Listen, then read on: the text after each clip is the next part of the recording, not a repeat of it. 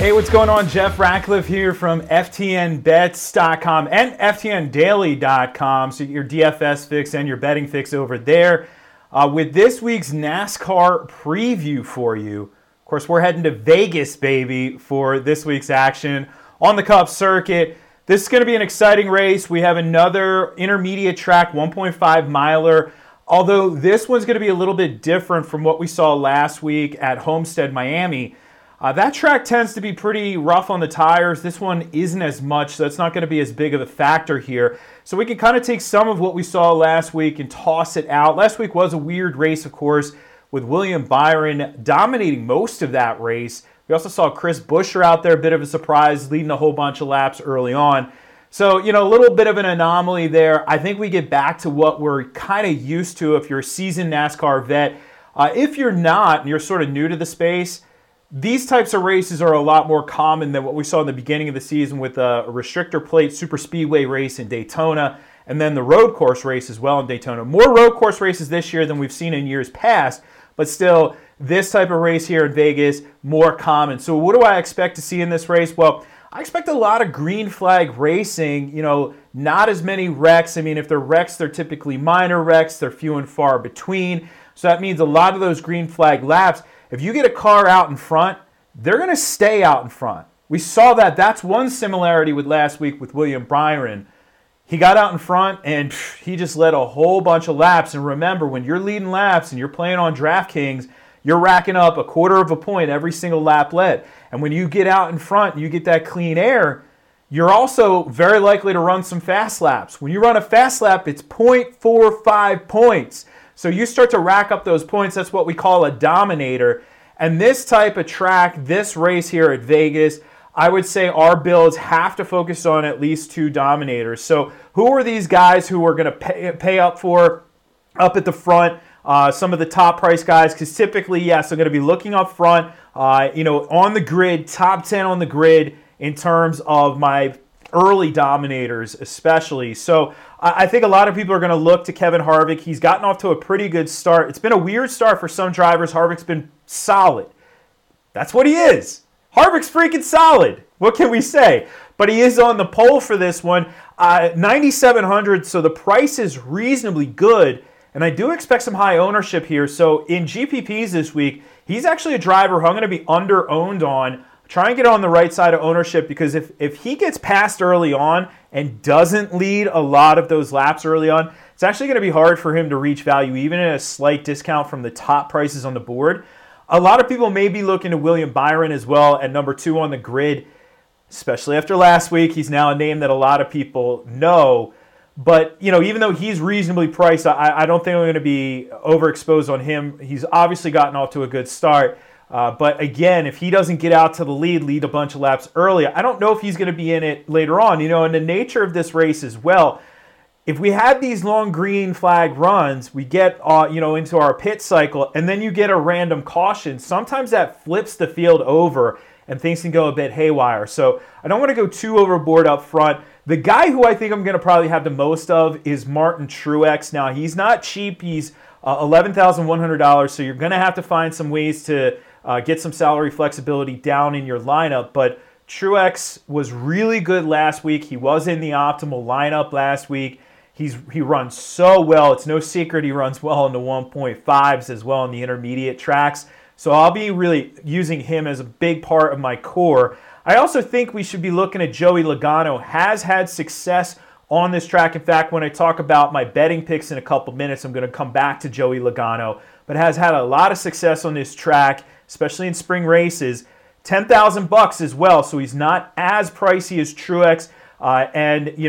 Really a guy who kind of shot a lot of people in the foot last week, including yours truly.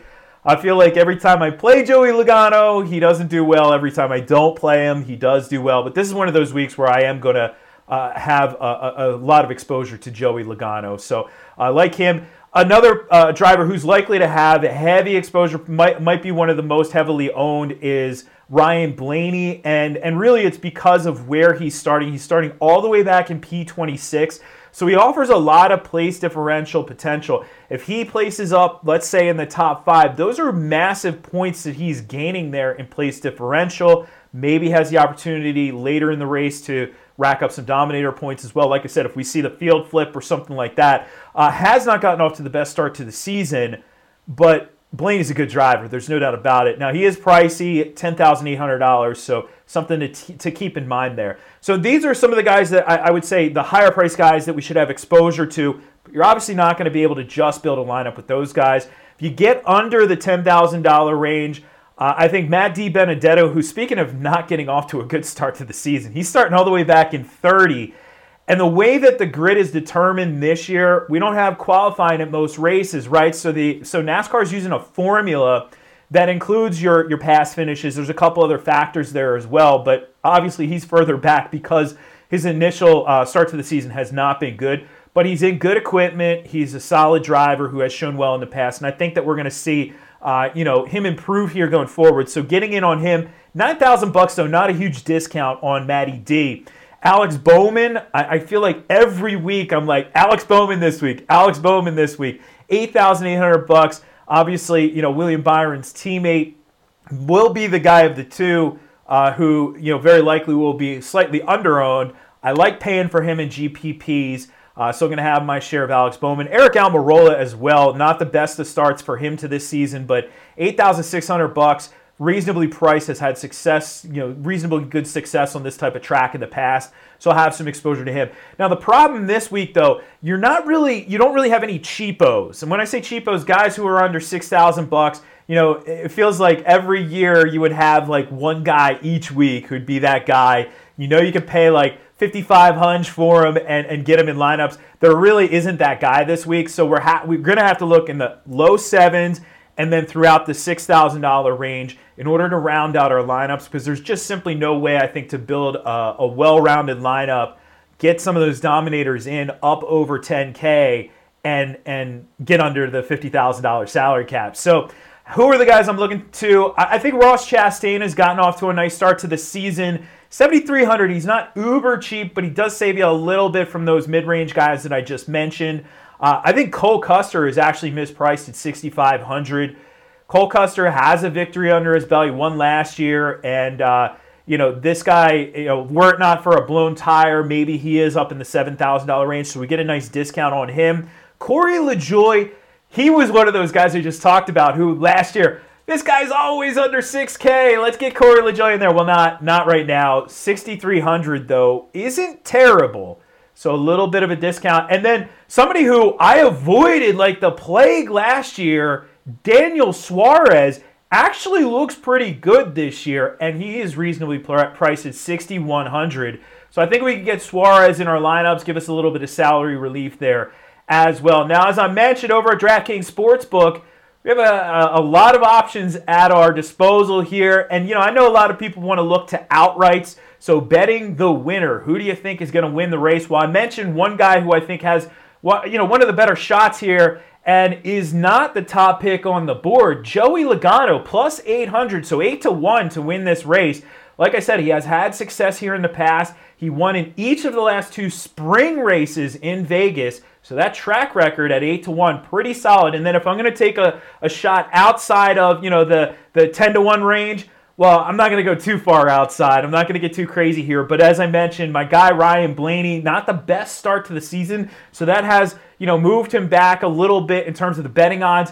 13-1 plus 1,300 for Ryan Blaney. Don't mind that one at all for an outright. Of course, if I was going outright with either of these guys, I'd likely take them as a top three as well, just to hedge a little bit. And then, of course, hey, if you hit the outright, then you're going to hit the top three as well. A little win, play, show action like we have in horse racing right there. Hey, if you want more information about this week's action in Las Vegas, you can head on over to ftndaily.com. All of our NASCAR content is free this weekend, so you can get my projections. I will give you my entire roster build, who I'm going to be exposed to. You can see my actual exposures over there, and I'll give you my projections, ceiling and floor, along with the mid-range projections. All of that's free this week, so go check it out. And if you want more betting picks, you can check those out over at ftnbets.com.